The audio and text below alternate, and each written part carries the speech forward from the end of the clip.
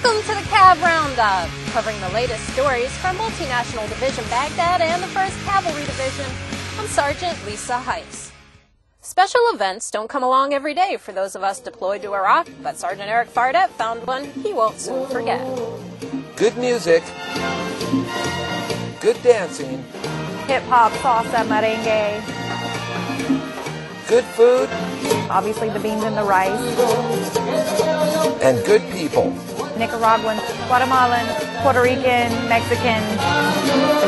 It was all there as hundreds of soldiers gathered at the Camp Liberty Fieldhouse to celebrate Hispanic Heritage Month.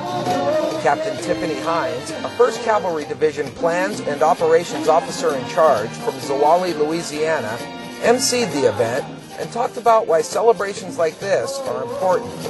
I think it brings a little bit of home, because when we are at home we do get to do the traditional Hispanic heritage as well as the Asian Pacific and all of the monthly observances for the different cultures. And being here and able to still have that opportunity is huge. The event not only gave soldiers the opportunity to acknowledge Hispanic history in the Army, it also celebrated the significance of those Hispanics currently serving today. It's a sense of pride, but it's also just the fact that we still represent now. You can look around like you saw tonight. We have so many different heritages, especially the Hispanic heritage.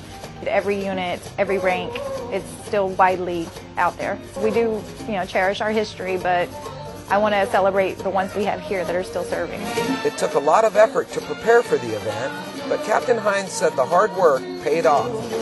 This has been 3 months of work, so it was a very good experience. I'm glad that it went well. We wanted to involve the audience. We wanted to just have a good time. I think it's good.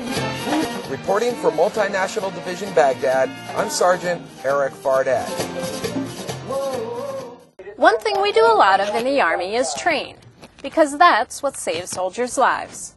The Army is working hard to give us the best equipment possible, and learning to use it correctly and to its fullest capabilities are part of what's required of us. Instructors at the Regional Support Area on Camp Liberty are training soldiers on a life-saving vehicle, the MRAP, or Mine-Resistant Ambush Protected Vehicle. The 40-hour hands-on class covers everything from preventive maintenance to egress and rollover drills and allows the soldier to practice day and night driving. This training helps take the fear and apprehension out of driving a new vehicle on new roads for soldiers new to Iraq.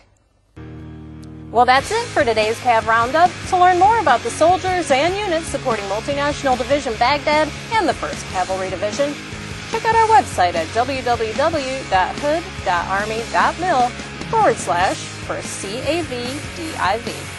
From Baghdad, I'm Sergeant Lisa Heise.